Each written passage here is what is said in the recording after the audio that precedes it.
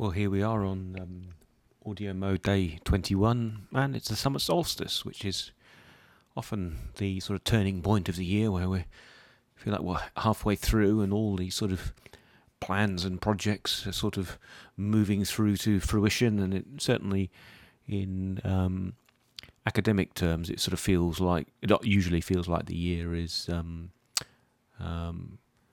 drawing to not so much a close, but heading towards that summer interval where we do a bit less teaching, but a bit more able to focus on research, conferencing, networking, that sort of thing. But 2020 is very different. I've got up this morning and thought, gosh, we're still feeling like we're sort of waiting for something to pass, i.e. the pandemic, and it still feels a little bit less normal. When I look back on these last 3 months of restricted lockdown, and it definitely feels like a case of managing, really.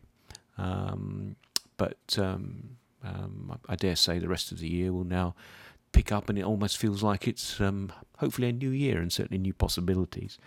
I mowed the lawn this morning, and one of the nice regular sounds I heard was the sound of shooting. So the sound you can hear playing through this is the sound of not a revolution or an uprising or anything like that.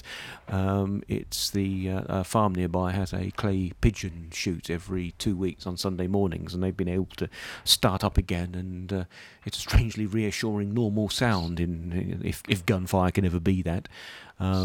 It's interesting, the local birds, as you can also probably hear, don't seem too perturbed as the shots sort of bang away, and that usually starts around sort of 10ish in the morning and goes for a good 2 or 3 hours. I had a go at it, must be over 10 years ago now, when the club had a sort of open day and you could go around and try it, and then one of the people who runs it then took me round for a couple more sessions showing me how to do it, and it was quite fun. I guess it would be something I would thought about getting into, and it's an interesting sport. I've done a bit of shooting when I was at university. I was in the rifle club, so we were shooting .22 and .303 rifles. I was also in the officer training corps, and there the calibers went up to 105mm howitzers, which were again quite a bit of fun. Growing up on the boat in Australia, I was taught to shoot primarily by my father, and we did a fair bit of hunting for food. I should add, not trophy hunting. I've shot sort of wild feral goat for eating and that sort of thing. So it was an interesting way to get fresh food when we were a long way from any kind of supermarket, that sort of thing.